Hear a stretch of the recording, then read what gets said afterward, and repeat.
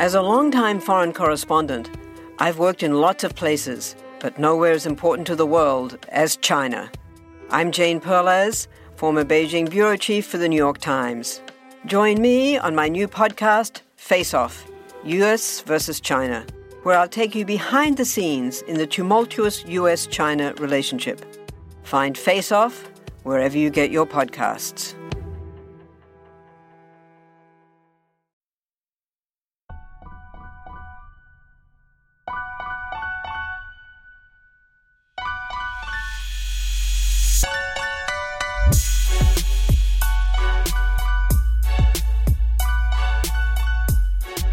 What's going on, guys? Welcome to another episode of Bro History. It's Henry Zamota and Danny Abdel-Jabbar. How are you today, Danny? I'm chilling, man, as per usual. Pretty excited that this will probably be one of the last podcasts that we do from these locations. Yeah, so good news and bad news. The good news is that we are going to be solving pretty much 90% of the audio issues that we have with this show. They all come from the fact that we are recording off very archaic equipment and not in recording environments that you would call audio friendly. But yeah. I'll complete your sentence here. We're basically going to fix a lot of that, with different locations. And the bad news here is that, well, we might not have a Bro History episode for you next week. So we're going to take a little break. But it's a good break. It'll also give us, frankly, some time to think about some good topics and stuff. So if you have anything that you're really, really interested to hear about, unless something crazy happens in the news that we just absolutely have to cover, send us, your suggestions. Let us know what you think you'd like for us to cover. And thankfully, I think today, we're going to be doing a topic that's not like a current event news. We're back to our, bro history basics with some history stuff. Henry, I think your siren probably has to be over by now. So why don't you jump in and tell us what we're going to talk about today? Yeah, so today we decided to alienate at the very least half of our audience, and we're going to talk about the Civil War. We've been talking about doing a podcast on the Civil War for a while now, and we were going to do it in like a debate style, like an Oxford style debate. But then it kind of felt pretty corny because neither Danny or I are Civil War historians, so I feel like it wouldn't even be appropriate for us to kind of like debate over this because neither of us are Civil War experts. We know some stuff, but we decided to make this more of an episode, more of a search for truth, or just like comparing notes. Like I did my research. I've been doing my research on the Civil War. What do you like? What's your research say? And really just helping us come to a better conclusion about the conflict, because the Civil War is one of those issues that is sloganeered, like every major war. It is sloganeered to death and oversimplified to where it doesn't even really make too much sense. So the main narrative that you hear, and this is the narrative that is taught in public school, or at least the narrative that I don't want to say public school, but like elementary schools, that the Civil War was about ending slavery. And I've always found that a kind of a weird proposition. How was the Civil War about ending slavery? Like the North invaded the South to liberate the slaves, and I feel like that's like kind of a silly, oversimplified conception of the Civil War. Like all wars, it's a lot more complicated than that. And questions that I've always asked myself is, if the war was about ending slavery, why did 4 northern states have slaves? Why did 4 Union states have slaves? Maryland, Missouri, Delaware, Kentucky were all slave states. 3 Union states rejected the ratification of the 13th Amendment: New Jersey, Delaware, and Kentucky. Lincoln, in his own words, and there's a lot of quotes and there's a lot of evidence to suggest or to conclude that Lincoln's motive to going to war was never about liberating slaves. It was always about preserving the Union. And I just grabbed a quick quote in a letter to Horace Greeley, who was an editor at the New York Tribune, and this was in 1862. My paramount objective in this struggle is to save the Union, and it is not either to save or destroy slavery. If I could save the Union without freeing any slave, I would do it. And if I could save it by freeing some and leaving others alone, I would also do that. And there's a lot of other quotes that are in the same theme. And that's, I think that's not to say that slavery played no part in the Civil War either. I think, what Henry and I have come, to agree on is that this is super complicated. Like slavery definitely did play a big part, in, why we went to war. But there was a bunch of other things too. And, we're going to go over a number of the big points that people talk about or sloganeer, as you say, for what started the Civil War. Why did secession happen? What was it all about? Was it states' rights? Was it tariffs? Was it slavery? Like, what was the whole deal? And I think, we're not going to have any conclusions per se, but we definitely are going to talk about a lot of those points and hopefully bring up a lot of good context and some good research and evidence to help you better understand why the Civil War is complicated. All right. So, yeah, I think you laid that out well. Neither of us are going to try to make a case that the slavery didn't play a huge part in the war. That's not the case at all that we're trying to make. We're not even trying to make, or at least I'm not trying to even make the case that slavery wasn't a major, or if not the premier part of the secession movements. I'm not trying to make that case either. I'm just saying that it's complicated and that the secession movement, as well as the war, they're kind of different things. One, they don't have the same causes. They're different movements. With different motivations, and I don't think that the narrative that I ultimately reject is that the Union invaded the South because they wanted to abolish slavery.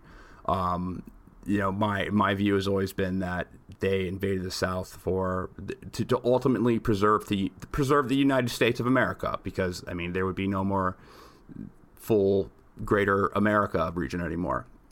Rather than some altruistic type reason, because every other nation in at least in the West, every nation that I can think of besides maybe Haiti, who emancipated slavery through a slave revolt, and Egypt, who did the same thing, but that was before African slavery. They had peaceful emancipation where they compensated the owners, and I think. In reality, I think that probably could have happened in the United States at some point, but I don't. Let's go. Before I ramble on too much. Maybe we could start with the big one on taxation, because just before we started, we almost got into it about the idea that the South rebelled because of taxation, and you were saying something to the tune of the South was paying 80% of the taxes in the entire nation, or at the very least some large percentage of the taxes in the entire nation. So I'm not making the case that the South ultimately succeeded because of the tariffs. I think that was a reason. I don't think that it was I would never make the claim that the South. First of all, there's different succession movements.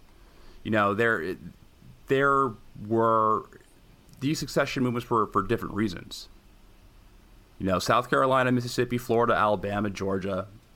The Deep South succession movements, I think, were more rooted in protecting and preserving institutions. It's set in their succession movement. It's written out in a lot of the succession papers. You could say that the succession papers may be aimed towards the aristocrats in those regions who were slave owners. But nevertheless, they are written in there. I think the later on succession movements like Virginia and North Carolina, they were more so motivated by the fact that the Union was invading. than preserving slavery, because like Virginia wanted peace. Virginia was having all these peace conferences. They didn't want war to break out because they knew the war would take place in Virginia. They were the middle person between. Yeah, they were the middle person between the U.S. and South Carolina, basically, when Lincoln decided to march 75,000 troops, down to the Fort Sumter area. But I want to stick real quick though, because we will talk about that, to the taxation thing. So, give me a second because there's a truck in the background. All right, I think I'm clear.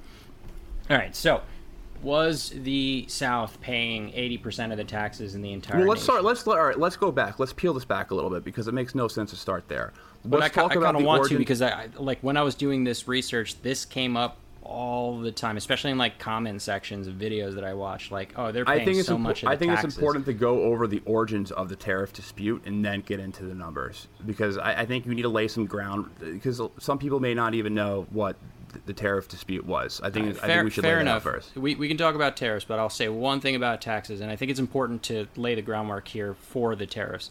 Before the Civil War, there was no income taxes, property taxes, or sales taxes. Those things did not exist. The only taxation that was present in the United States at the time was tariffs on foreign goods. And with that, I'll hold my numbers to the side for a bit, but let's talk about like the origins of the tariffs themselves. Yeah, you're right. There was the majority of federal revenue came from tariffs on imported goods, and the tariff dispute, they really heavily influenced American economic policy. They were the dominant source of federal government revenue in the 19th century. And I mean, when you think about it, the economic policy is kind of counterproductive from a taxation perspective, because protected goods that are taxed at a higher rate, they can be excluded from importation. Therefore, they don't create any revenue. However, the thing with tariffs is that tax revenue is really not their only objective. Tariffs target imported products from abroad to protect domestic industries. And it was Alexander Hamilton who laid the groundwork for this strategy. He wanted to use trade regulations to promote infant industries against European competitors. And when the U.S. started trading again with Great Britain after the war in 1812, tariffs became a huge they became a really big deal in national politics again. And you see this schism. There became these two competing economic visions for the country.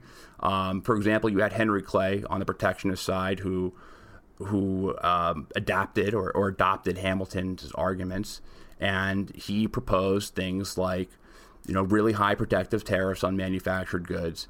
He wanted to exclude European producers and subsidize infrastructure like roads and canals and harbors and things like that. Right, and what you're talking about is the American system. That's what that was called. This was the American system, like the old school, classic Whig, Henry Clay protectionist system. Fucking Whig party. The Whig party. When I was younger, when I used to look at like history textbooks and I would look at presidents and I would see Whig, I'd be like, what the fuck is a Whig? Yeah, same. Did you ever? I think every student had that, because everyone, when you're in like 6th grade or 6th, 7th grade, you know what Republican and Democrat is by then, but you're like, what's a Whig? Yeah, it's like, there's another thing. Where are they now? What a stupid name. Like, that was my thought. Like, why do they call themselves the Whigs? It's like, also, you spelled wig wrong, bro. It's like, I get Republican or Democrat because they like mean something, to, and they're like words in the vocabulary of like fairness, justice, and liberty. But there was another one in that time. It was like American or something like that, like an American party. Am I remembering that correctly? There was a Republican Democratic Party. There was those are the three. Whig those are the major parties. But what's interesting is that Democrats back then were kind of more, I don't want to say any political party back in the 19th century mirrored the current political parties that we have right now. Yeah, they were very different. Yeah. But they were very different than they are right now, like the Democrats and the Republicans. The Democrats from back then, they kind of were the successors of the Jeffersonian Republicans and the Whigs, which eventually kind of transformed into the modern day GOP, the Republican Party as we know Grand it. old party. That came from the Federalist type Alexander Hamilton vision of the country. I hear a lot of people like describe the shift in the parties as like, oh, back in the day the Democrats were the Republicans and the Republicans were the Democrats, and I think that's not a fair representation there. It wasn't like that. It was a bit more complicated. Yeah, it was a lot more complicated, but the Democratic Party were, AKA the Jeffersonian Republicans, who opposed tariffs. And, the reasons what they would lay out is that are good reasons. They're reasons that I think a lot of people would believe. Like, it's the same reasons why I usually speak out against tariffs. I think Danny and I, we have the same positions on tariffs. Like, yeah, we in do. the contemporary, we're free market trader guys. Yep. And my biggest issue with tariffs is that they can be corrupted through political lobbying very easily. Very easy. Like, yep. look at like the sugar industry in the U.S. Like, look at the lobbying that goes on in, like, in American agriculture. Mm-hmm. There's a lot, and they also penalize sectors while benefiting others. So right. You're putting the position for the government to issue out corporate favoritism based off industries, because right. you can open and shut the doors open whenever you want. So I've always been a very big critic of tariffs for those reasons. Yep. Like, if you're a merchant who does a lot of trade with Europe at this time, you're screwed. And agriculture is a heavy export sector. So this caused like a really big schism. This is kind of like where the regional schism starts of North and South.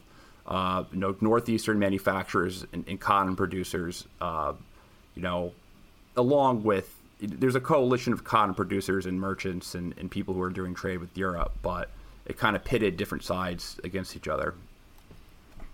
So, I mean, I agree with you on a lot of fronts. Like, I'm not for tariffs. And one of our viewers here, Justin Gorley, says, like, how do we stop the short-sighted outsourcing of manufacturing then? And I think it's kind of an important point. And, I think one thing I'd like to point out is, like, these tariffs didn't spring up like in a vacuum, like out of nowhere for no reason. Like, they were put in place for a very specific reason, and that was primarily in this time because of the Panic of 1819. So the Panic of 1819 was like, for many historians, was the true first Great Depression. And basically what happened here was that the second U.S. bank, which was a federal bank, they were basically issuing currency completely unregulated, right? Part of the reason why they were doing this was because after the War of 1812, there was like a huge need for agriculture exports to Europe while they were rebuilding. And also the government, domestically was encouraging basically land speculation and printing more money to get it done, right? So they were saying like, yeah, cool, we're going to invest in land because we're going to grow crops and we're going to send it over to Europe. We're going to make money. But it was super lax, and they were just basically like printing money. Like the money printer goes brrr. And at a certain juncture, it wasn't working very well. So to compensate for that lack of regulation, the federal bank basically cut back heavily on loans to state banks. And then when the federal banks couldn't produce the gold that the currency was backed up by, to those states, the states then turned around and started foreclosing on mortgages, on farms and other properties, which caused obviously a crazy, downward spiral in the economy. And that's what's known as the Panic of 1819. Now I'm talking about this because this is, the tariffs that were put in place, the American system was brought about because as a response to this, right, to try and do something about the plummeting economy. And so, as you said, Henry Clay and Congressman John Calhoun, they concocted this idea, and as you pointed out,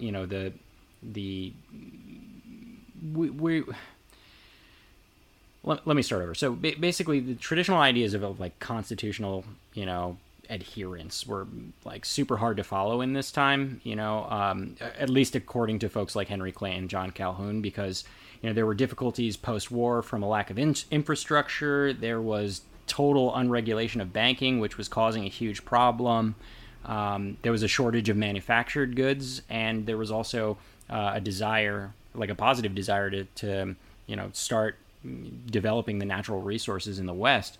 And U.S. manufacturers at this time were basically swamped with British products. So, Justin, to your point here, this was an issue, right? British products were produced by super low-paid workers, overseas, and were priced super below competitive rates here in the United States. And frankly, that just forced a lot of like American factories out of business. So, when we think about the tariffs, we're not thinking exclusively like, oh, all these corporations got together and decided to put together a tariff for, just because they're greedy. That was part of it. But a big part of it, probably the bigger part of it, was in response to the plummeting economy. So, as you pointed out earlier, the American system was trying to stabilize the economy by centralizing and regulating bank systems, which, libertarians probably don't like very much. And then also increasing infrastructure through roads and railways so that they can better connect the Union, through, all of their economies could be connected better if there's more transportation. But that costs money. So in order to make this happen, they decided to levy some tariffs against those foreign products, to raise the money for the infrastructure and also to protect domestic manufacturing.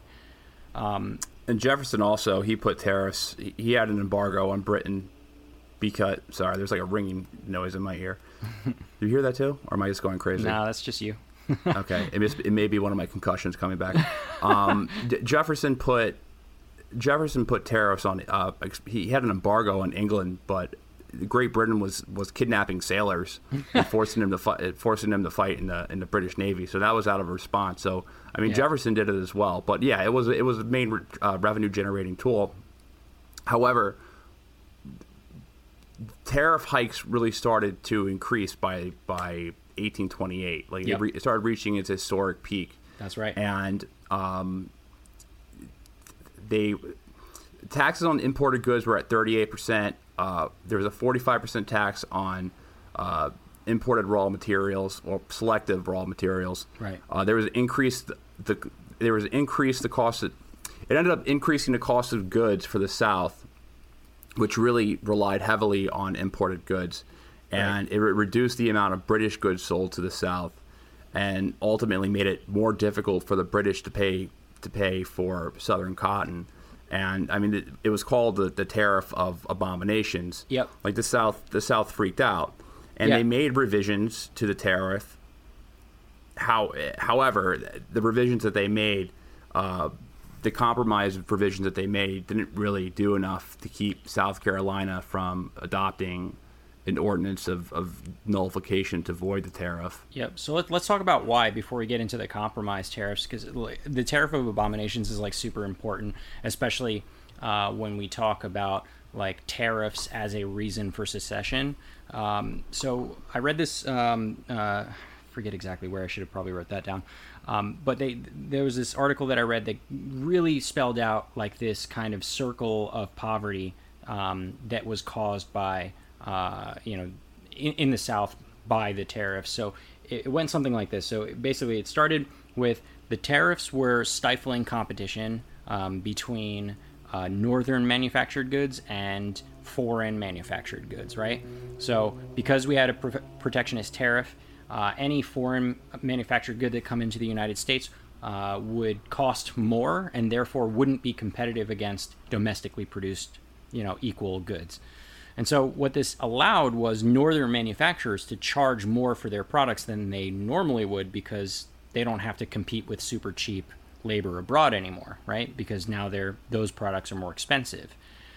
Now, the South didn't manufacture goods. They consumed them. And so the profits largely went north, right? So a lot of the profits of this tariff went straight to the northern manufacturing states. And to compound this a bit more, European countries started exporting less to the United States because the tariffs were expensive and they just couldn't sell as much. Therefore, the South, which is largely agrarian, like they were farming shit, they were basically exporting less to Europe, right? Because if the European countries are exporting less, then the raw materials that they need would be less. Therefore, the South loses out. Also, the South was fearful of like retaliatory tariffs on their goods, specifically cotton. Like they thought that Europe was going to put a bunch of tariffs on them because we put tariffs on them. And I guess that makes sense, but I couldn't find any evidence of this. So, someone can correct me if I'm wrong, but my guess is that it never happened. Altogether, though, the South just made less money, mostly because they made less money through exporting to Europe, and they weren't seeing any of the profits from the manufactured goods in the North, like the North was. And to top it all off, they were paying more money for the products that they were consuming that were created in the North. So less revenue for them, more expensive goods, less exports for them. So, like, it makes sense. It totally makes sense that they would be opposed to these tariffs specifically because, it was hurting them, in this way. But I want to make clear, and this is where I can jump to some numbers.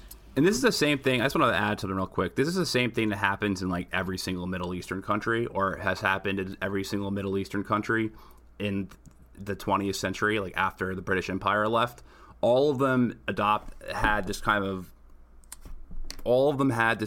like political system or economic system where they completely stopped letting in foreign imports and started relying on their own manufacturing base.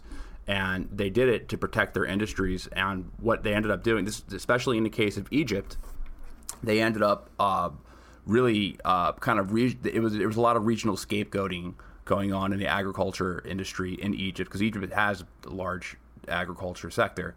So the same thing happens today. Just kind of imagine it in like a context in the United States. And that's where you get that sectional divide, right? So the more rural regions that's growing all the raw or that's yielding all the raw materials, they don't see all of the positive benefits of protectionism, whereas the more industrial centers of a particular country will see huge profits out of it. So it does cause a schism. It does cause that divide.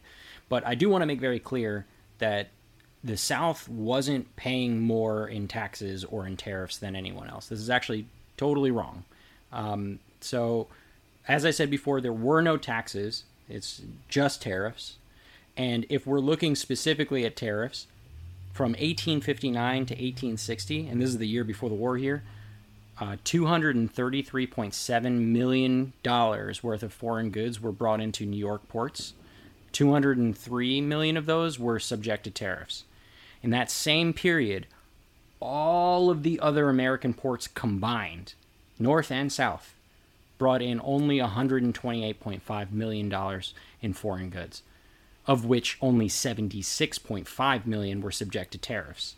So by the magic of math, in no way was the South paying even close to the majority of the taxes in the U.S. This wasn't a thing.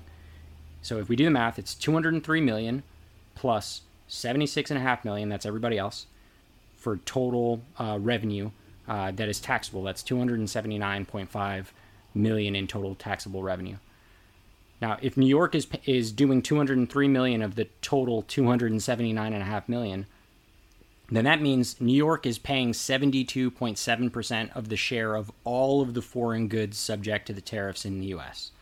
So New York alone provided the overwhelming majority of the U.S. government's revenue in that year and in the previous 5 years as well.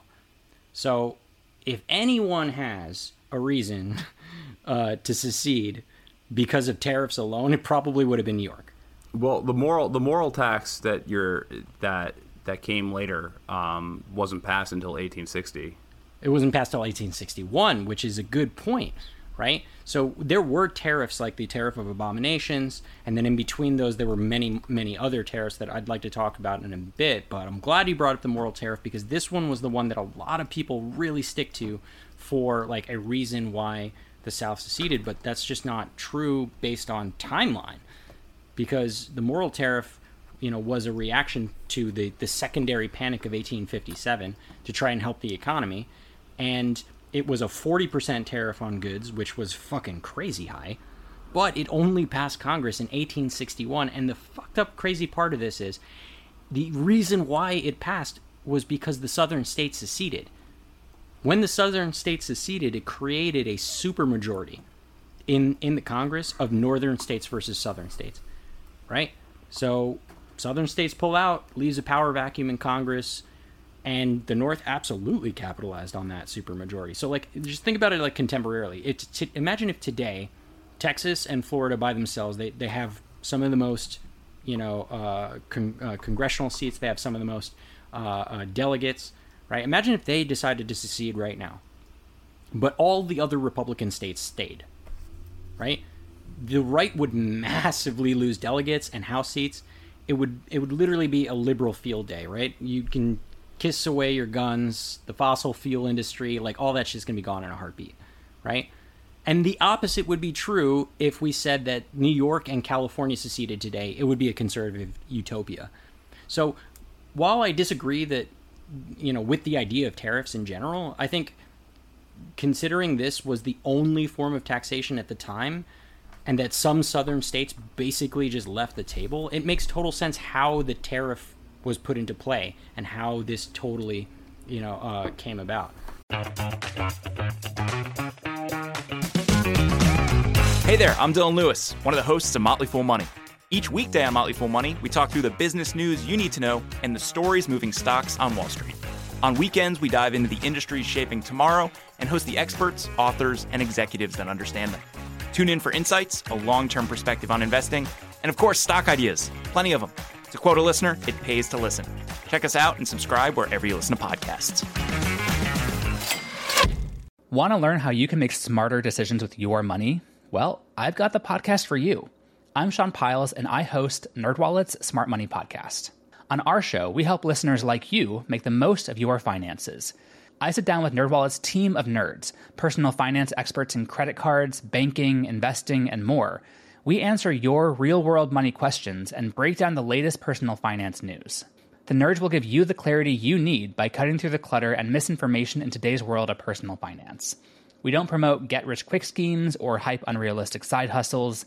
Instead, we offer practical knowledge that you can apply in your everyday life. You'll learn about strategies to help you build your wealth, invest wisely, shop for financial products, and plan for major life events. And you'll walk away with the confidence you need to ensure that your money is always working as hard as you are. So turn to the nerds to answer your real-world money questions and get insights that can help you make the smartest financial decisions for your life. Listen to NerdWallet's Smart Money Podcast wherever you get your podcasts. And Well, go ahead. Go ahead. I was going to add. So, what Danny is saying is that they ended up reforming the tariff schedule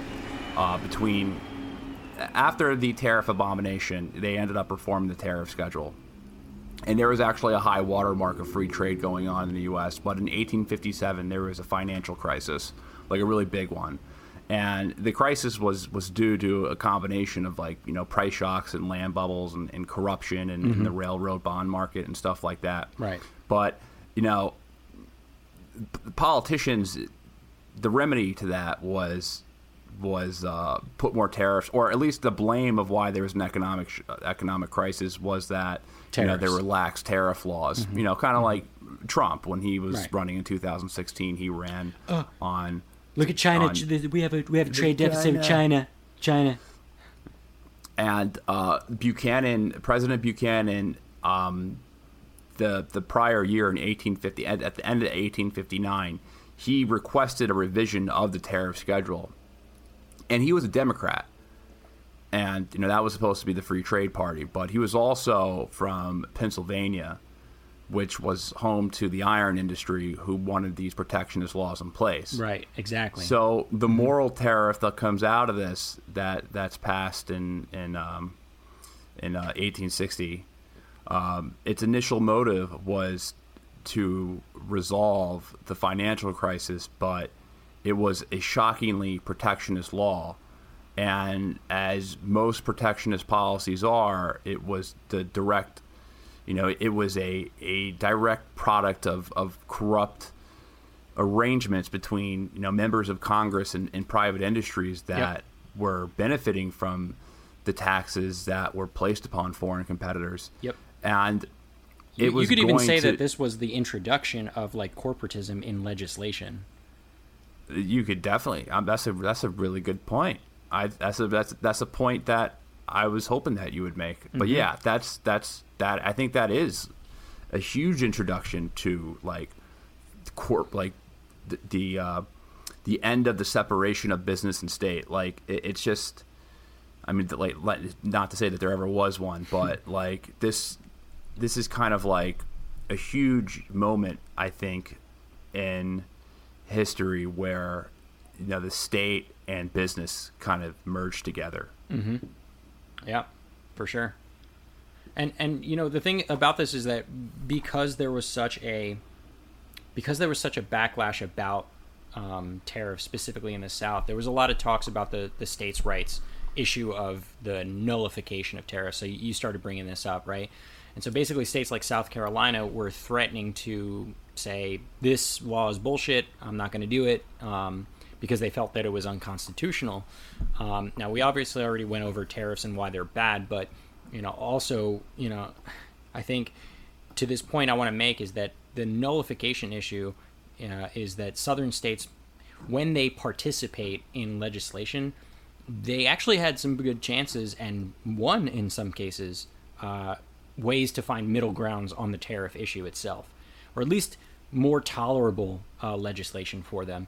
So, tariff abominations we talked about, that was a 38% tax and 45% tax on certain imported raw materials, which I think is a little ironic because raw materials was what, they were exporting, the South that is, so that they should be behind it, but I digress. Basically, it was totally unacceptable for them. They called it the tariff of abomination, And then in 1833, as you were saying, the compromise tax comes up, and this is when Andrew Jackson was in power. And what the compromise tax was that they wanted to gradually cut the tariff over the next 10 years so that by 1842 they matched the level of the tariff of 1816, which is much more favorable. I think it was 20%. And it actually worked, right? So for 10 years, they were gradually decreasing the tariffs, and it was fine and dandy for a while. And then, well, a new crazy-ass tariff hit after that. So that was the black tariff of 1842. It basically reversed all of the compromise tariff and mostly benefited, as you said, the iron industry. And iron is in a southern industry. They weren't producing iron. It sucked balls. It had a 32% rate. And it caused basically a sharp decline in global trade, and that was all the Whig Party. But right after 4 years after they did the black tariff in 1842, in 1846, under a Southern Democratic rule, we see the Walker tariff, which brought the tariff rate back down to 25. So I'm throwing a lot of numbers out here and a lot of different tariffs, but what I'm trying to point out is that, it wasn't a pity party for the South, the whole time, like, oh, boo-hoo, they're levying so many taxes against us and we have no power to change it, right? They won their share of legislative victories when they participated, and I guess, to that point, they, for a number of reasons, not just tariffs, many states decided to secede.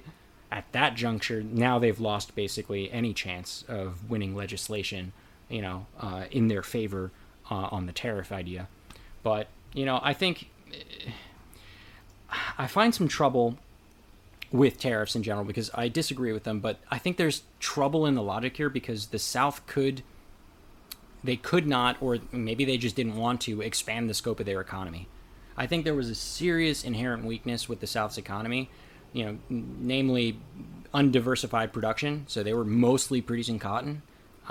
They had a very low adoption rate of mechanization in farming, and it's obviously largely due to the fact that they were using slavery as their method of harvest. And this is compounded by the idea that the South had to expand slavery into the Western territory. So it's not that they just didn't want to mechanize, they wanted to use slaves. They wanted to do more of the same thing, right? They wanted to expand slavery and not get into mechanization. And then they definitely had an aversion to the centralization of the U.S. through the infrastructure projects. Like, they were very pissed about that, which I don't think it makes a ton of sense, because infrastructure projects like roads and bridges and railways would have benefited them, because they would have had the ability to do more interstate trading, which would have made up for at least in part, would have made up for the decrease in their foreign exports. If they can move their product more easily inside the country, like, why wouldn't you get behind that? But they weren't. And, I mean, what I'm trying to say is that the Southern economy was a one-trick pony. I mean, think about like Middle Eastern oil states, right? As soon as the oil prices go up, their economies get crippled, right? On the other hand, we look at the North, right? So the North had a very diverse economy. So they manufactured 90% of all the goods made in America at the time. So we're talking 17 times more textiles, 30 times more shoes and boots, 13 times more iron, 32 times more firearms. They can distribute those products way easier. They had 20,000 miles of rail versus the South's 10,000 miles of rail. Also, that's an important point for like the actual fact that they won the war. They were able to move their troops easier. And while it's true that the North was a powerhouse for manufacturing, what a lot of people don't know is that they also crushed agriculture too. They produced far more crops than in the South, like food crops, and mostly because they were heavily adopting mechanization in their farms. And just the elephant in the room here is that the North did all of this with a free labor force that they had to pay. Right? So I think that if the South had decided to better diversify their economy and take advantage of those infrastructure projects that were planned, it's totally possible that they could have been just as strong as the North, if not stronger, because they had free slave labor. So for this reason, I find it really difficult. The economics of slavery is terrible. Like at that like slavery, it's all right. Obviously, like it's morally repugnant, unforgivably terrible. Like, right. It's an awful practice. But also it's economically stupid as well. Like there's a lot of studies that show how like dumb the economics of slavery are, because you have to pay for the room and board of your slaves, which increase the cost of producing your crops. Right. I mean, if you're going to compare slavery to, say, like a machine plowing the field, then yeah, without a doubt, it's way cheaper to use a fucking machine than it is a slave. 100%. It's way cheaper to innovate than to well, it's not cheaper, but it's more cost effective to innovate. It's interesting. I heard a point once about the Roman Empire. The Roman Empire practiced slavery. Mm-hmm. They were a powerhouse for centuries, and I heard someone said that. You ever wonder the reason why the Romans didn't reach the moon was because they relied on slavery? Like there was no I didn't pressure. Hear that. That's awesome. because there is no pressure to innovate when you already have someone doing stuff for you, doing your work for you. Yeah. So there's no pressure of innovation that comes from that. Yeah. And I think that's a really interesting point. How relying on slave labor is obviously awful, but also stupid for any type of development and backwards. Like, right. It's a backward. It's backwards as fuck. Yeah. It just doesn't make any sense. So that's why to share that. I mean, I get super frustrated with the tariff thing, because it's like, dude, you already had like not a great economy to like set up in the first place. the idea that the tariffs were the thing that were killing you, like if they continued on, like let's say, we just let the South secede peacefully, like as you pointed out, it become a pariah state. Like they wouldn't be able to outproduce and out economy the North. Not on the system that they had. That wouldn't scale. Yeah, I made the point before we started recording that if they just succeeded, the South would have became a pariah state. Sorry for the sirens in the background. We have to record this thing on Skype, so we're gonna have to throw the audio right here, which will include all the background noise of gross New York City. But I think they would have became a pariah state because Britain was supportive of the Confederate cause during the first couple of years. However, their public opinion started changing on the slavery debate. I don't want to jump into the Emancipation Proclamation right now. We can get to that, but one of the reasons why they did that was to get support from, or at least for the PR in the Great Britain, because Great Britain had more collectively. They had more sympathy for the Confederacy. Mm-hmm. Confederacy when the war first started out, because they were free markets. But yeah, I don't subscribe that the secession was due to 100% due to tariffs. For the points that I think correctly made about them. So let's get into like the actual secession movements, because when we talk about secession, I think the most important thing, the reason why it's so complicated, and history is just taught like South, North and South, slavery, non-slavery. You have to remember that there were why is my math so bad right now? There was 11 secession movements. Yep. So 11 each succession, different ones. 11 different secession movements. Each state had to succeed from the Union separately. A couple of the states did reference each other's secession movements as inspiration to one another. But you're right. Like each of them had a very different one. And the Deep South secession movements, the ones that have clear references to preserving the institutions of slavery, I mean, it's hard not to conclude that those were the major reasons when it was, when they said that's the reason why they did it. So, like the Deep South states, South Carolina, Mississippi, Florida, Alabama, Georgia, Texas, Louisiana, the original secession movement, prior to the Battle of Fort Sumter, because there was an entire, when you think about it, that secession movement right there, if those states banded together, there wouldn't have been a civil war if they didn't get Virginia and North Carolina. Those were the two biggest states in the Union. Right. The two biggest states in the Confederacy. Mm-hmm. So I've heard that the secession, a lot of the language in the secession papers was trying to appeal to the border states, like Virginia, and Maryland and Delaware, and it didn't ultimately work. So, but what's interesting about that? Can you put a pin on it? I had to pee really bad, so hold the fort. Think about what you're going to say. Well, I mean, I don't think I have to think about it particularly.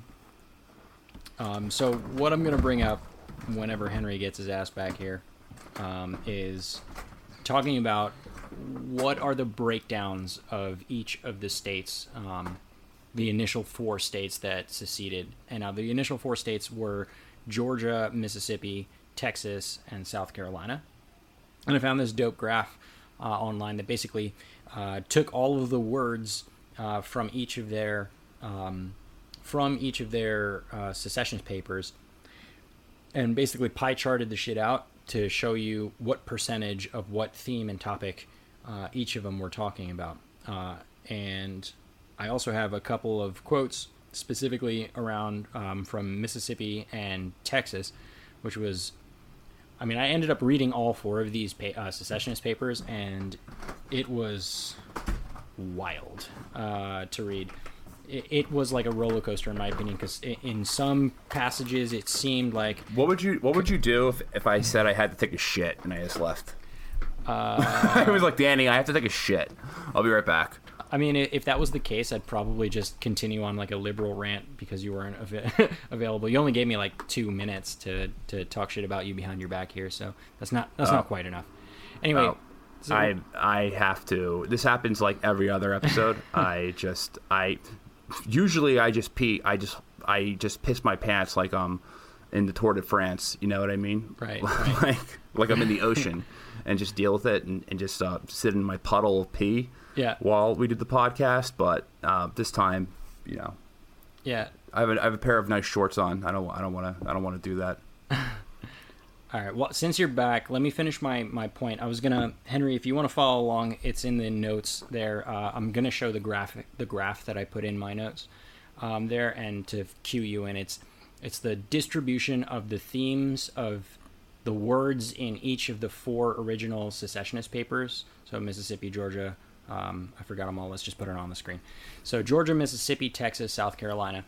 And so when we look at these, the big red blobs in 3 of these here is slavery, right? So Georgia, 56% slavery. Mississippi, 73% slavery.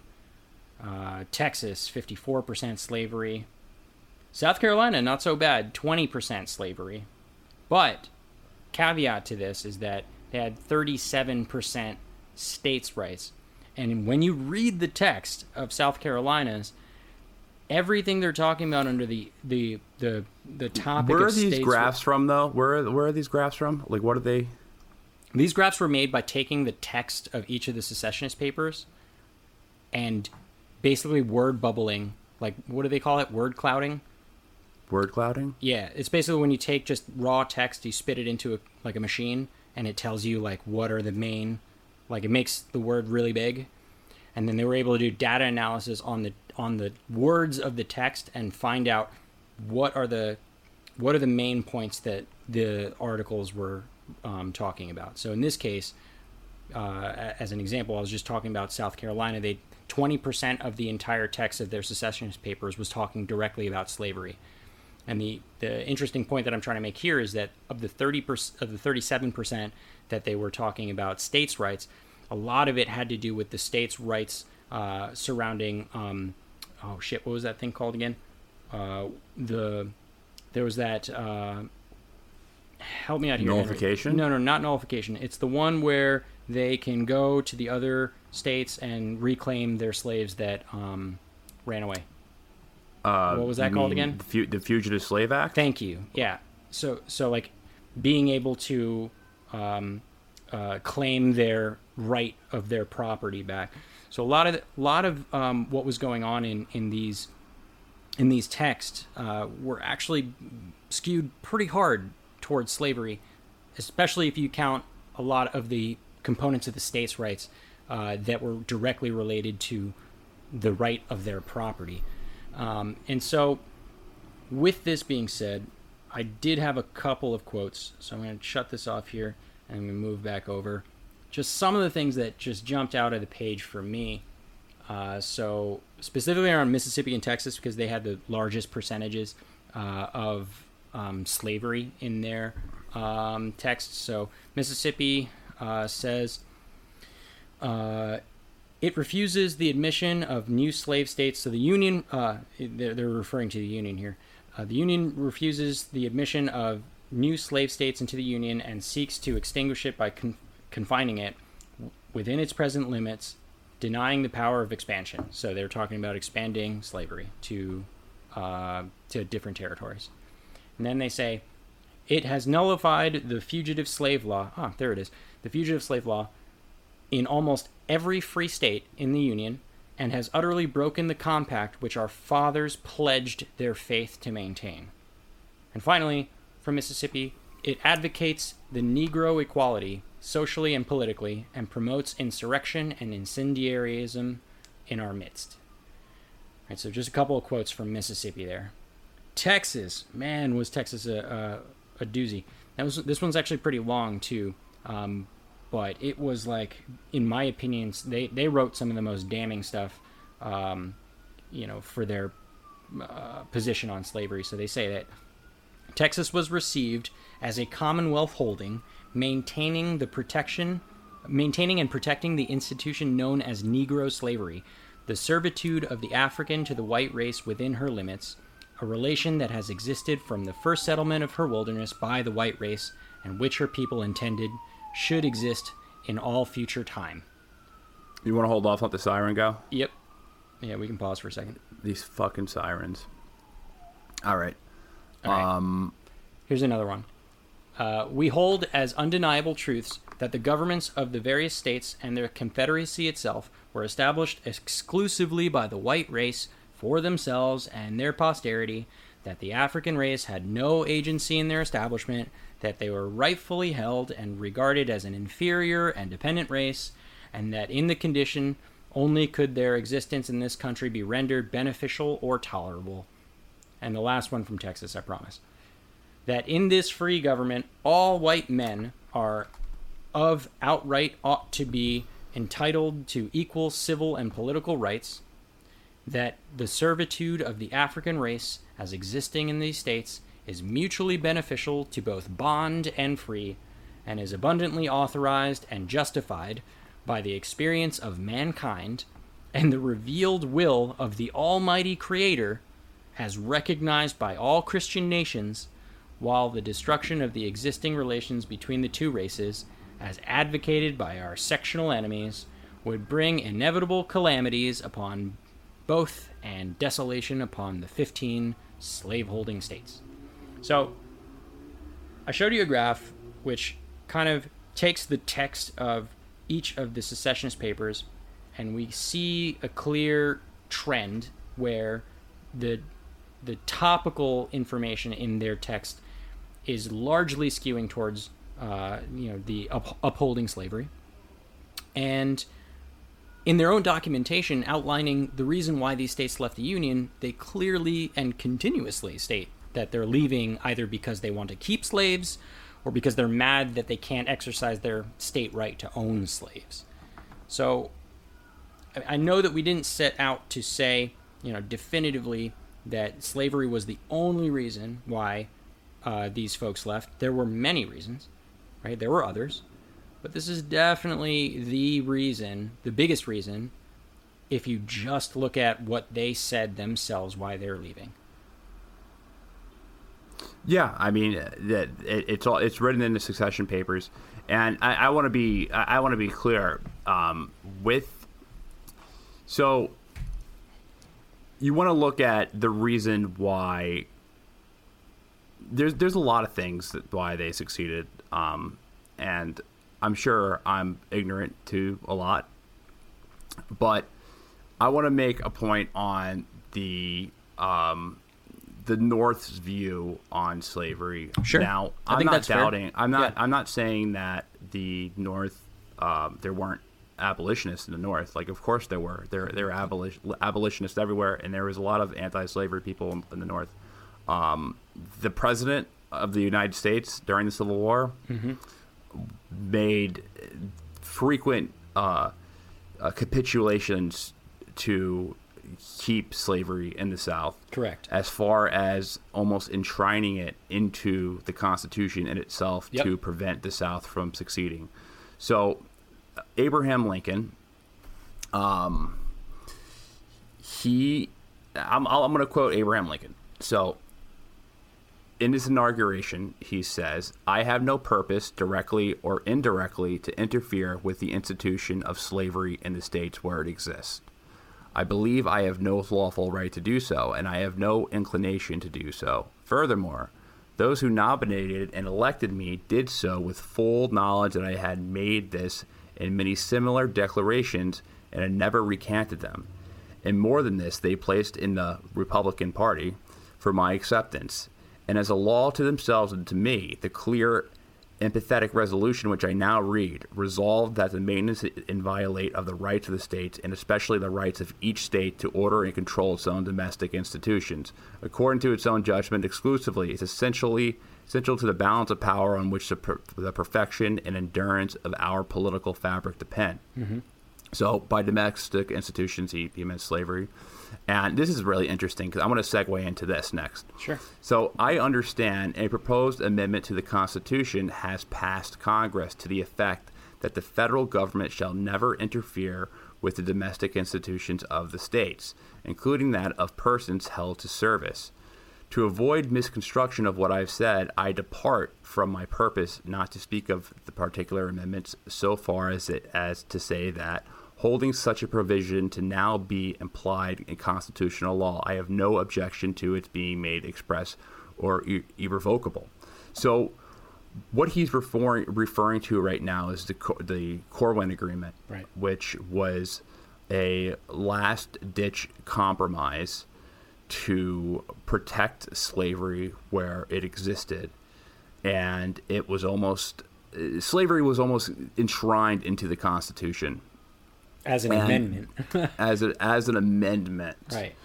And Lincoln this was 2 days prior.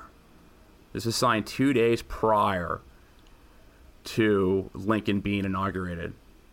So it failed to lure back secessionists. Right. So it wasn't enough for the states that had already succeeded to come back. And it actually benefited the Union states that still had slavery. And I'll read it. No amendment shall be made to the Constitution which will authorize or give to Congress a power to abolish or interfere within any state, with the domestic institutions thereof, including that of a persons held to labor or service by the laws of said state. Mm-hmm. And what's really interesting is that Lincoln said that he had not seen the amendment, and that was actually a huge lie, because the Corwin Agreement was his idea. Yep. Based on a lot of things that I've read, it was his idea. Mm-hmm. And he was an unidentified co-author of the actual bill. So this is why I hate sloganeering. The Great Emancipator almost enshrined slavery into the Constitution. That's right. Now, what was his views on slavery? What did he want to do? He wanted to prevent slavery from being included into the new territories. Right. that was the debate. He basically wanted to say, if you have slaves, you're good, but no new slaves. Yeah, exactly. No new slaves. And a lot of that was for political reasons from the Republican Party. They didn't oppose slavery in their 1860 campaign. They only opposed the extension into new territories, and they wanted to preserve those. I think one could come to a conclusion, or think that they wanted to keep slavery out of those because they wanted to preserve those territories for white labor. Illinois, Lincoln's own state.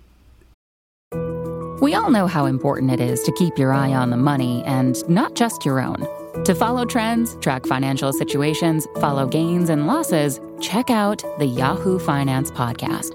Every day, we'll give you a quick overview of the latest market and financial news that you need to know. You'll be able to hear about the biggest headlines in the business world in 3 minutes or less, right after markets close. It's perfect to listen to while you make another cup of coffee or work out a new budget. Check it out now. Listen to Yahoo Finance wherever you get your podcasts. That's Yahoo Finance wherever you get your podcasts. It had an amendment in its constitution to prohibit the immigration of free blacks into the state. That's and right. Lincoln also was this is really weird stuff. Lincoln was he fetishized. He was, people kind of talk about how Lincoln wanted to deport African slave blacks right. to Liberia. He was into it. Mm-hmm. there's a historian a really good Civil War historian that really writes a lot about this. His name is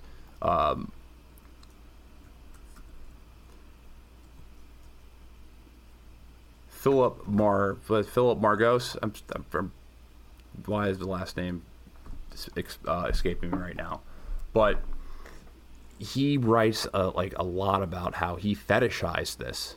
Like it was something that he really fought for, you know. Yeah, he was into it. He was really into it.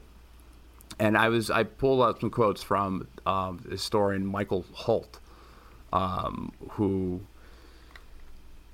wrote that many northern whites wanted to keep slaves out of the new territories in order to keep blacks out. The North was a pervasively racist society. Bigots they sought to bar African American slaves from the West.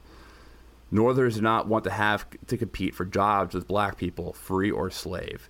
Lincoln himself said that we want to preserve the territories for free white labor. If slaves were brought into the territories, it could inflate the congressional representation of the Democratic Party once a territory became a state because of the 3/5 clause of the Constitution that counted 5 slaves as 3 persons for purposes of determining how many congressional representatives each state would have. Right. The Republican Party feared that this might further block their economic policy agenda of high protectionist tariffs to protect northern manufacturers from competition. Corporate welfare for road, canal, and railroad building corporations, a national bank, and a giving away rather than selling of federal land, mostly to mining, timber, and railroad corporations. And Professor Holt quotes Ohio Congressman Joshua Giddings explaining, to give the South the preponderance of political power would be itself to surrender our tariff, our international improvements, aka, the corporate welfare, our distribution of proceeds of public land. So I want to dive deeper into like Lincoln, and here is and pull this back into the who Abraham Lincoln was. He was a Henry Clay Whig. His election, he was his election was subsidized by the Pennsylvania railroad industry, and he was expected to come in and enforce a lot of these tariffs, the moral tariffs. And here I have a quote from Lincoln. It just kind of like sounds sleazy. My politics are short and sweet, like the old woman's dance. I'm in favor of a national bank, in favor of the internal improvement system, and a high protective tariff. I was looking at these old Lincoln quotes from when he was campaigning in Pennsylvania, and they are, I can't pull this thing up. I lost the file, and I have to pay for it now for some reason. But it was like, I don't know economics well, but I do know if I give my wife $20 to buy a dress, and if she buys it from England, they have the they've got $20, and then we have the dress. If I give her if she buys it in America, then we have the dress and the $20. It's just, and there's a million. He phrases that over and over and over and over again, with different items. If I bought a pair of shoes, a boots. If I bought boots from England, so it's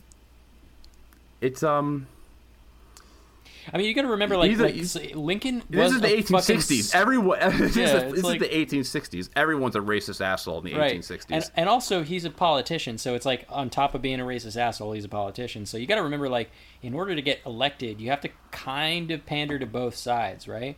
And so, regardless of what his position. Well, he had to. Yeah, you absolutely have to. You can't exclusively say I'm only for tariffs and also not throw a bone to the slaveholders. Otherwise, you're just not going to get elected.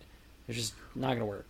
Well, with Lincoln, what's interesting is that Illinois, a lot of the Copperheads were in Illinois, the Democrats who opposed the North, who were against the war, right?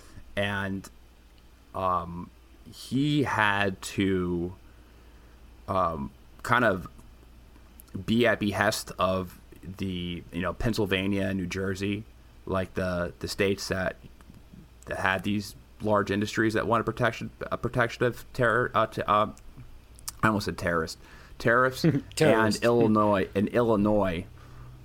which was like besides Chicago, a lot of it was ag, and they didn't want to the high protectionist tariffs. Right. Another point I wanted to make this earlier, but I forgot, and this is kind of goes back to just like the reasons for secession. Mm-hmm. It's kind of like Palestine. Like if you looked at a state of like pro-Union and pro-Confederacy in the South, it would kind of look like Palestine right now, like the West Bank, because there are pockets in the South that were pro-Union. It was really based off, what were your trade relationships like? Right. For example, North Carolina is a really good example because North Carolina on the East Coast, on the Outer Banks area, they don't have, in the Outer Banks, there's a bunch of islands. So you can't get a transatlantic ship over those islands. The ship would be wrecked. Right. So they didn't have like trade, like a deep water with port. your ship. Their trading was up in the Northeast. So like they didn't want to succeed from the Union. Are you crazy? Like why would they? Like that wouldn't make sense for them. And you have different pockets that are pro-Union within the South because everyone wants the best everyone wants the best economic system for themselves. Right. Not everybody wholeheartedly believed in the idea that the South could generate enough of an economy by themselves. They liked the goods that were being manufactured in the North. But going back to what I was saying about Lincoln is that tariffs may have not been the cause of secession, but could have tariffs been the cause for war? So Thomas D. Lorenzo is he definitely paints this. He's a economist, and he definitely is one of the he's a libertarian writer from the Austrian school, and he has a lot of books about Lincoln, and he makes the case that Lincoln was a failed one-term congressman, would never have been elected had it not been to his career-long devotion to protectionism, and the 1861 moral tariff, which Lincoln was expected to enforce, was the event that triggered Lincoln's invasion, which resulted in the death of hundreds of thousands of Americans. Mm-hmm.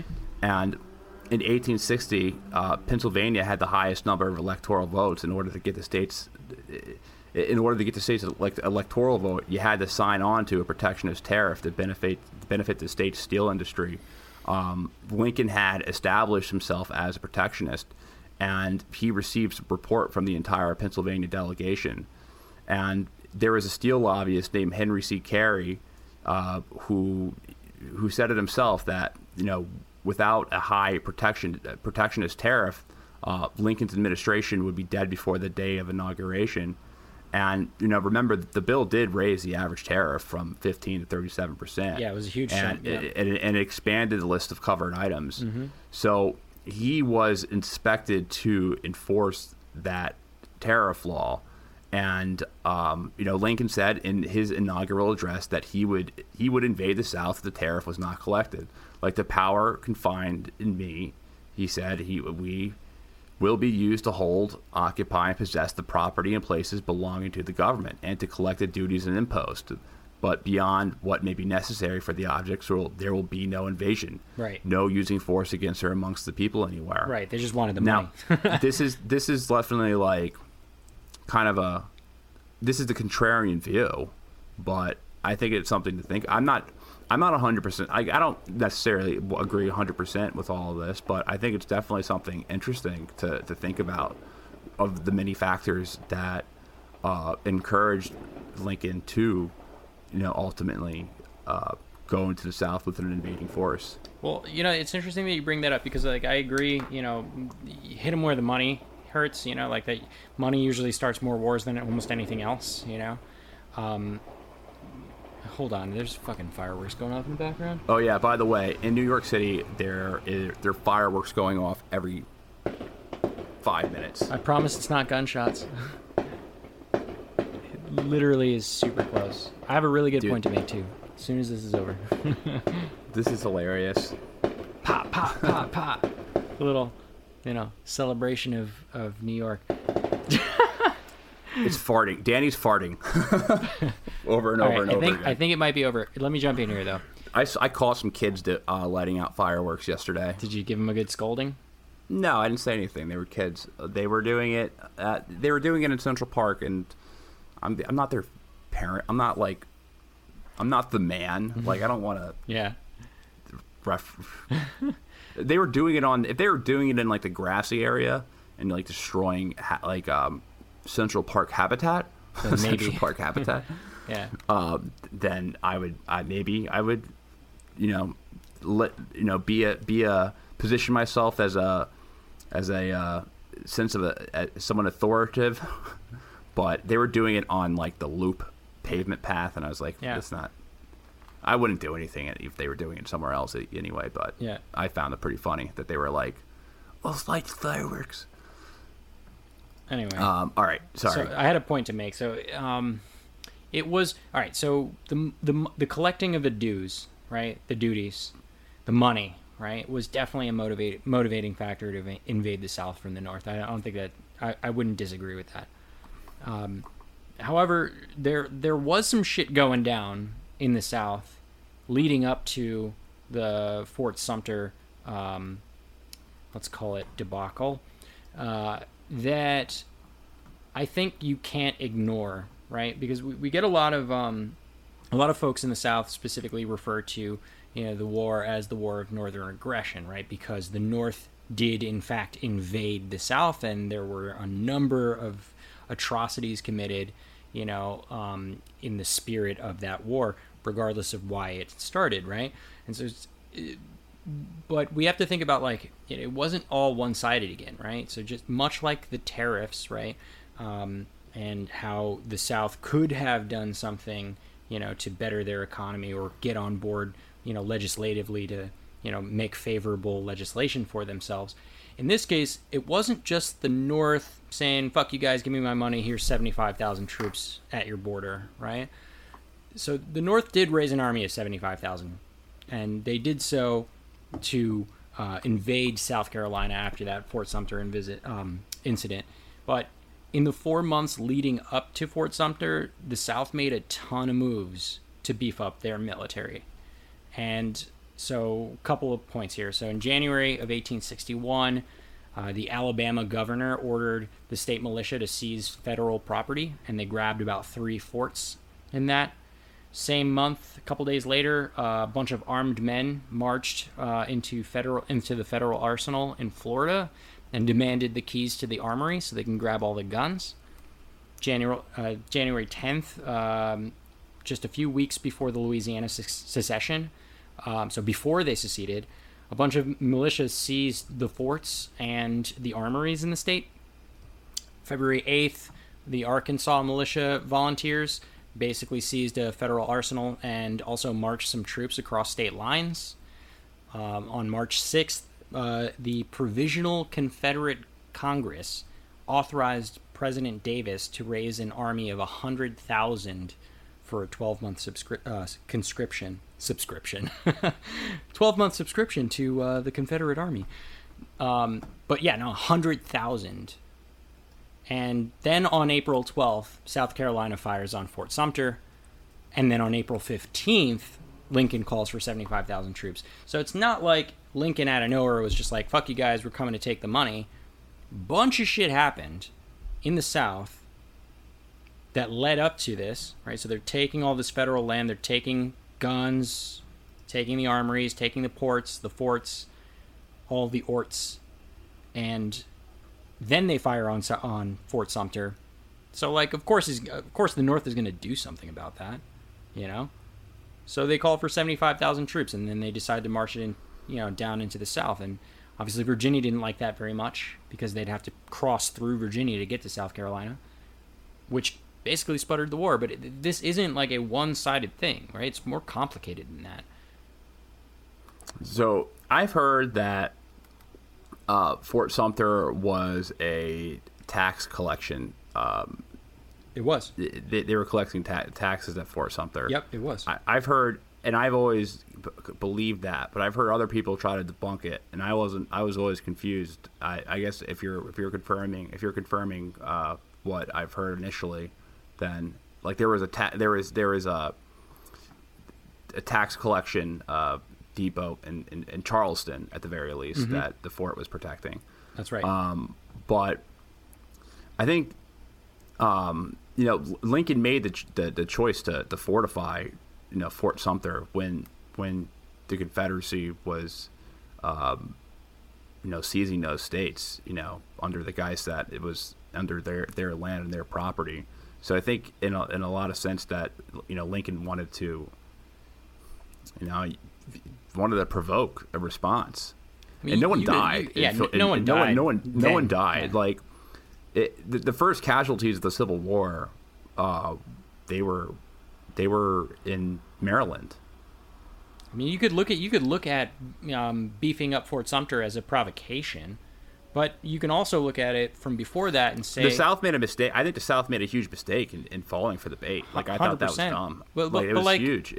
It wasn't like expressly a provocation. That's what I'm trying to get at here.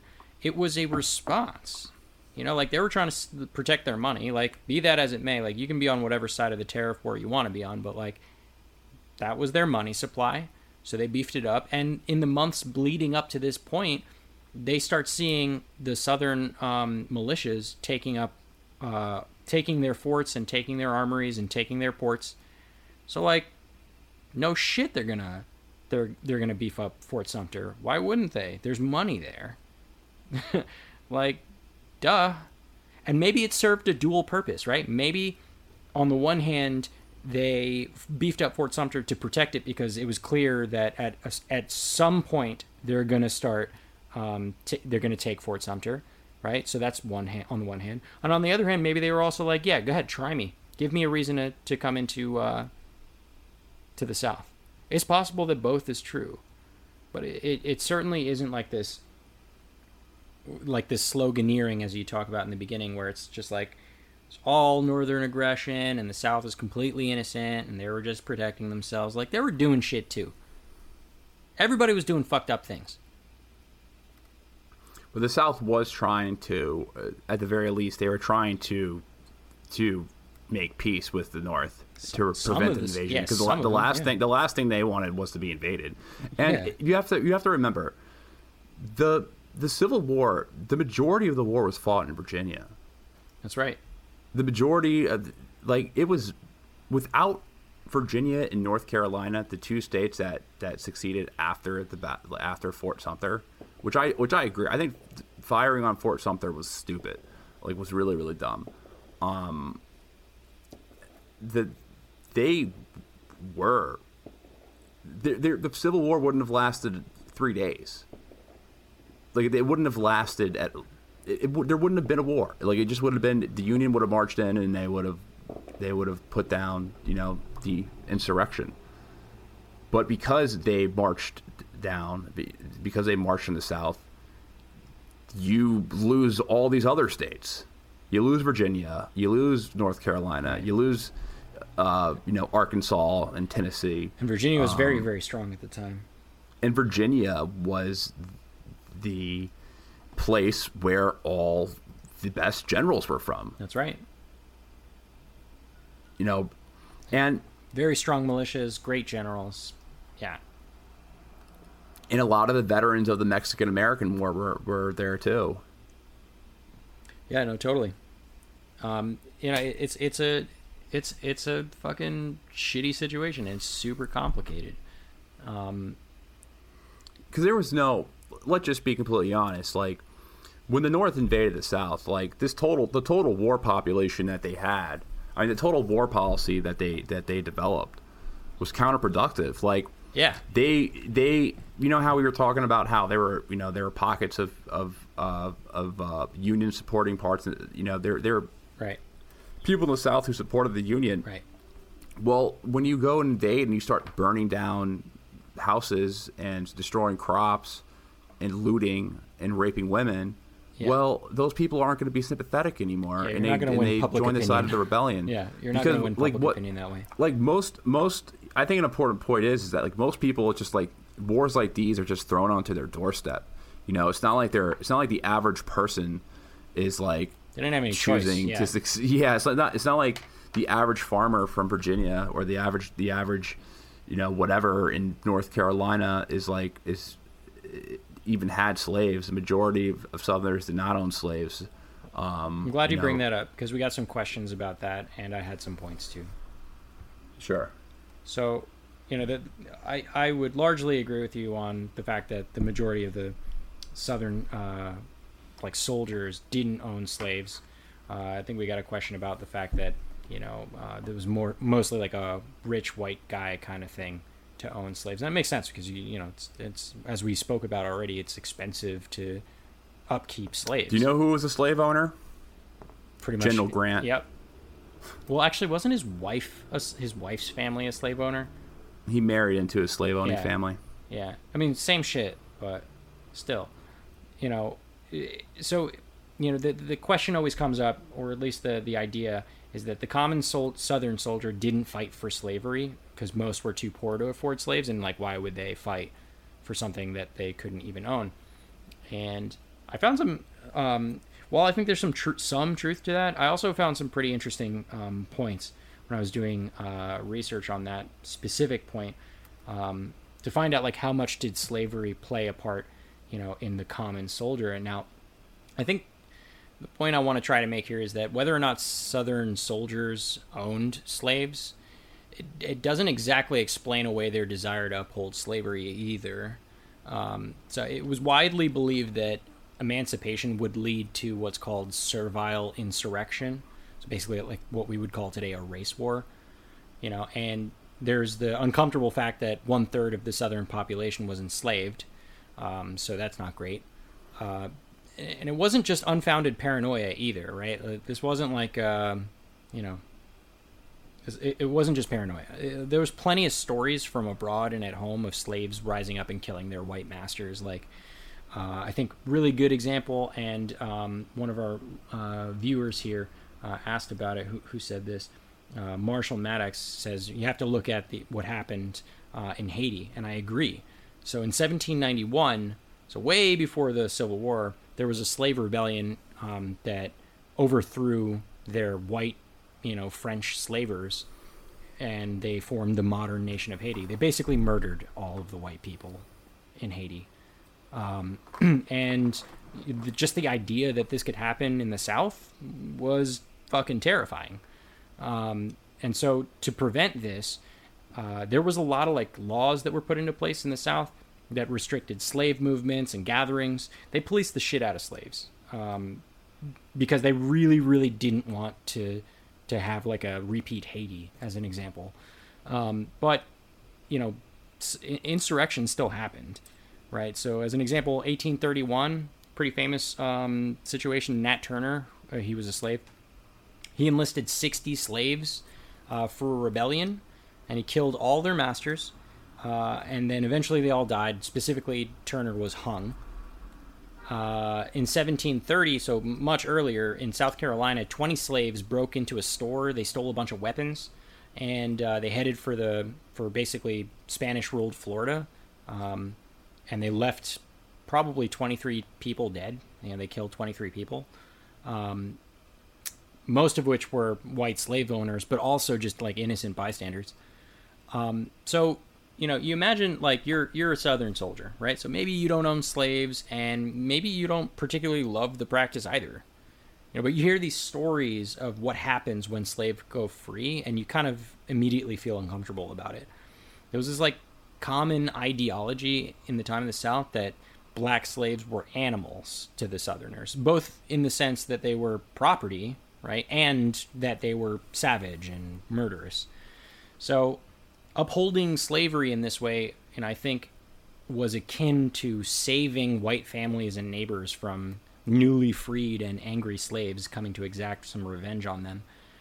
And there's evidence of both Southerners and Northerners who were sympathetic to emancipating the slaves, as you point out. There were pockets of people that were Northern sympathizers, not just to stay in the Union, but also abolitionists, right? But most of the people here were in favor of doing it gradually because they believed that straight up, outright abolition would cause massive insurrection, right? And would kill a lot of people. So basically, you take this idea in conjunction with the fact that the success of the Southern economy was predicated on slavery, and you get this. For the common Southerner, slavery was good for the South, even if you didn't yourself own slaves. Well, yeah, Lincoln wanted to deport them to Liberia, and exactly. As we mentioned, he was committed to the project. And I mean, it's hard to really track down the individual motive of each person. I can guarantee you that a huge motive for a lot of people who fought for the South was the fact that there was like a regional state pride aspect of it, and they were invaded. Robert E. Lee freed his slaves, and he fought on the side of the South because he was from Virginia. Like, his loyalty to Virginia outweighed his loyalty to the Union, and I think the Emancipation it's interesting to bring up the Emancipation Proclamation, because I think a lot of people think that this freed the slaves, which didn't free the slaves. It was the 13th Amendment that freed the slaves. And if you look at the language of it, all persons held as slaves within any state or designated part of a state, the people whereof shall be in rebellion against the U.S. shall be then thenceforward and forever free. And he specifically says that it only applies to rebel territory. Mm-hmm. So the whole point was to incite slave rebellions, and it exempted areas outside it exempted areas that were under Union control. Right. So they're trying to they he were called trying the to language say immediately. Immediately. Lincoln called it a war abolishing. measure. Mm-hmm. Lincoln called it a war measure. That's right.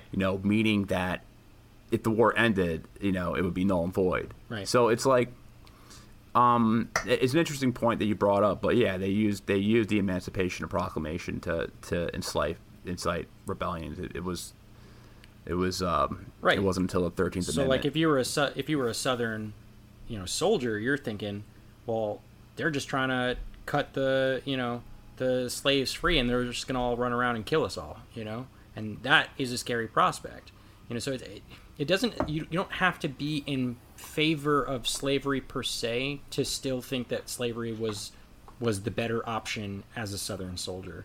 But unfortunately, fortunately, I should say, we see quite the opposite of what happens. In hindsight, we see that after the Civil War and after the abolition of slavery, we don't see evidence of giant mass murders from former slave rebellions, like killing their former masters in retribution. Quite the opposite. We end up seeing an increase in violence, both physical and judicial, towards former slaves after the Civil War.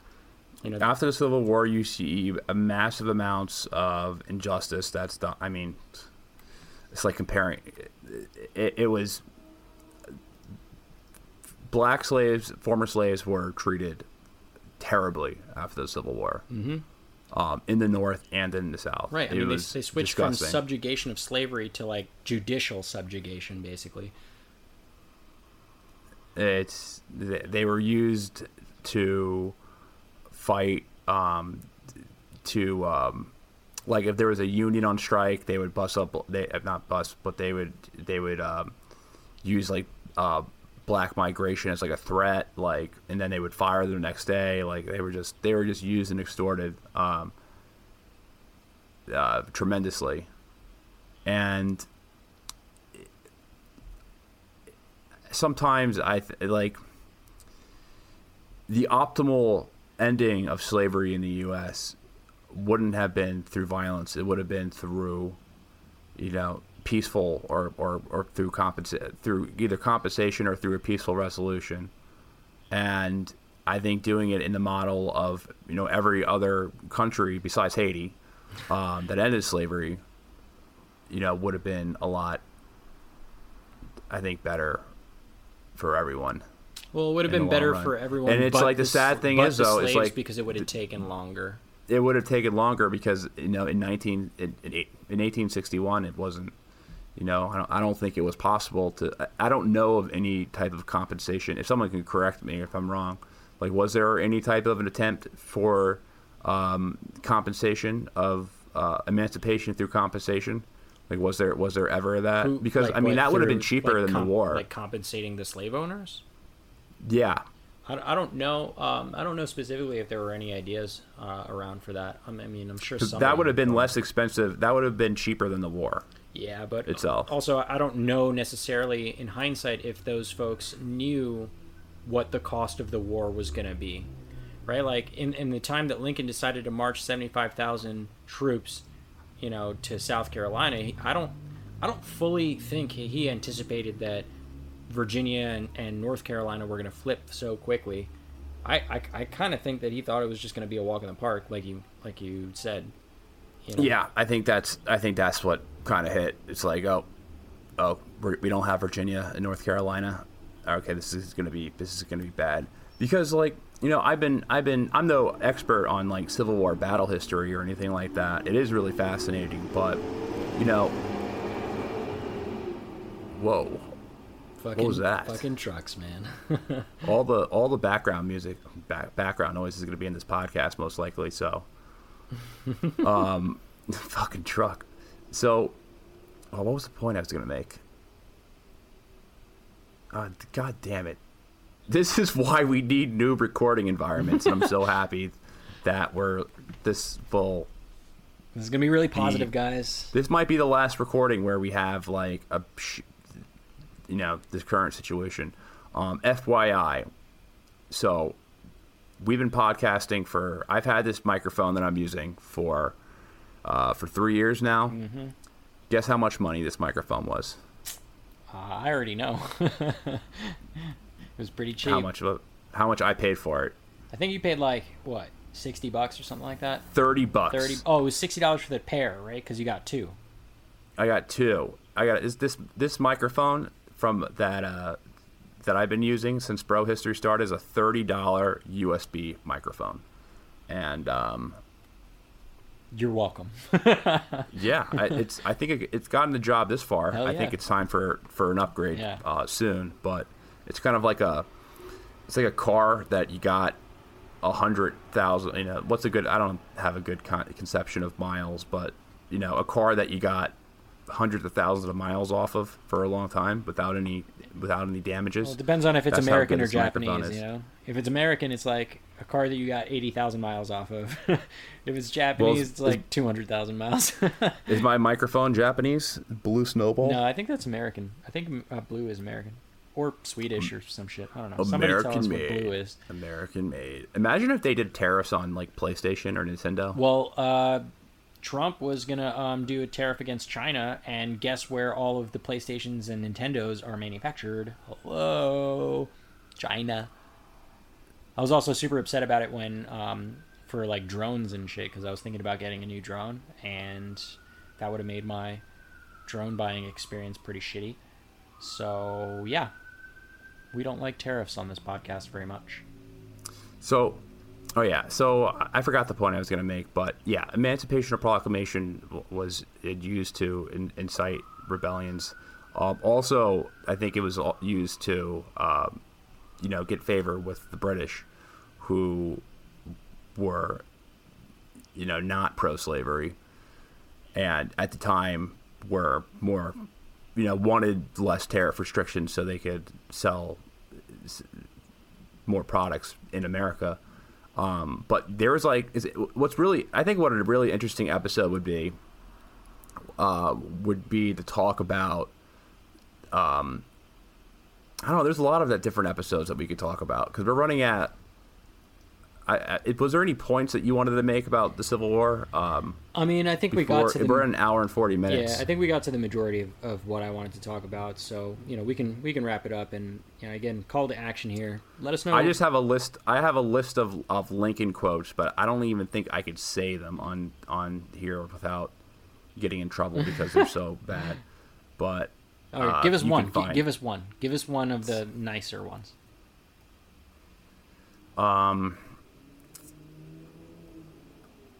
I am not, nor ever have been, in favor of bringing about in any way the social and political equality of the white and black races. I am not, nor ever have been, in favor of making voters or jurors out of...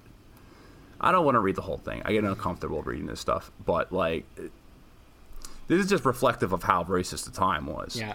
Yeah, for like, sure. everyone... And, Lincoln was... I think Lincoln was kind of a weirdo. And he had this kind of weird obsession with white separatism. It's interesting some of the comments that have been made outside the Civil War. Charles Dickens was quoted of saying that the Northern onslaught upon slavery is no more than a piece of specious humbug designed to conceal its desire for economic control of the southern states. Woodrow Wilson said that it was necessary to put the South at a moral disadvantage by transforming the contest from a war waged against states fighting for their independence into a war waged against states fighting for the maintenance of extension of slavery. Mm-hmm. So there was a lot of opinion. There's a lot of quotes like this, but I think an interesting episode would be talking about maybe the impacts of the Civil War globally, because you could think about the invention of the weapons that were created during the Civil War. Very interested in that, yeah. And how they indirectly helped the British Empire expand. The Gatling gun. Because then, they saw what the Gatling gun could do. Yeah. You could talk about how how the world picked up the slack for the lack of cotton that was being produced.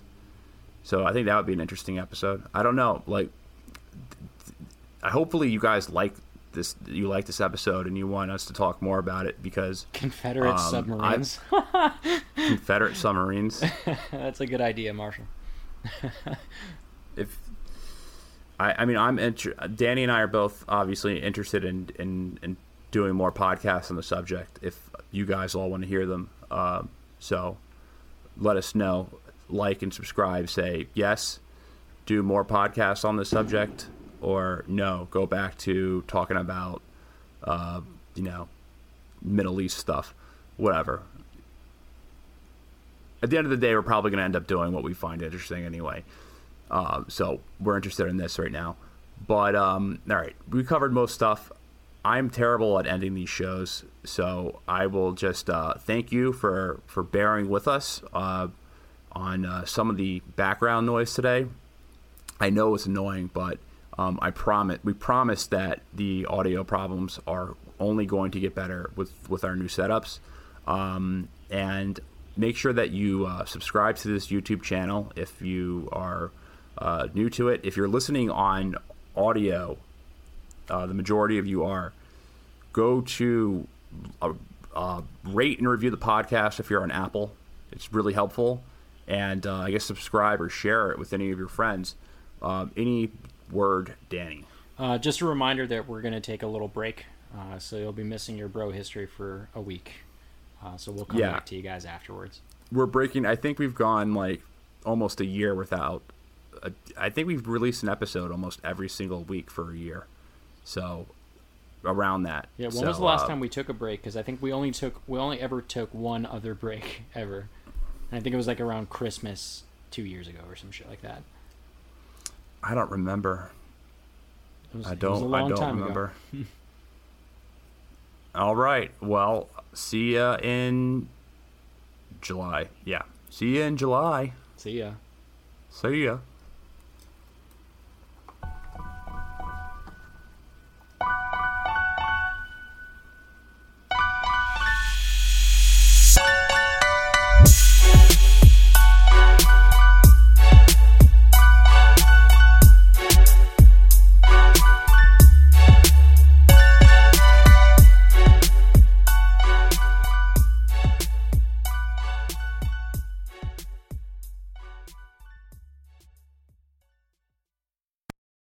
Want to learn how you can make smarter decisions with your money? Well, I've got the podcast for you. I'm Sean Piles, and I host NerdWallet's Smart Money Podcast. Our show features our team of nerds, personal finance experts in credit cards, banking, investing, and more. And they'll help you make the most of your money while cutting through the clutter and misinformation in today's world of personal finance. You'll get clarity on strategies to help you build your wealth, invest wisely, shop for financial products, and plan for major life events. Listen to NerdWallet's Smart Money Podcast wherever you get your podcasts.